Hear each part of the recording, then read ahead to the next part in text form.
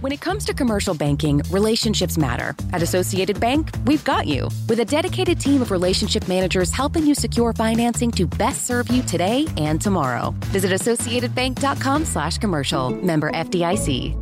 The Market Outlook is sponsored by Associated Bank. The European Central Bank President Christine Lagarde has a speech today that European investors will be watching very closely.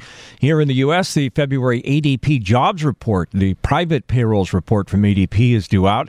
It'll give us a little bit of an advanced look at what the Friday government jobs report might include. Federal Reserve Chair Jay Powell is back on Capitol Hill, expected to testify on economic outlook and monetary policy before the Joint Economic Committee. The February JOLTS report is out. That's the Job Openings and Labor Turnover Survey. We'll see how many available jobs are being listed lately. And the Fed's Beige Book is due out today, a snapshot of economic activity in multiple states. And earnings from Brown-Forman, Campbell Soup, and MongoDB among the big companies reporting financial earnings today. Just a few things that could move the markets on this Wednesday, March the 8th.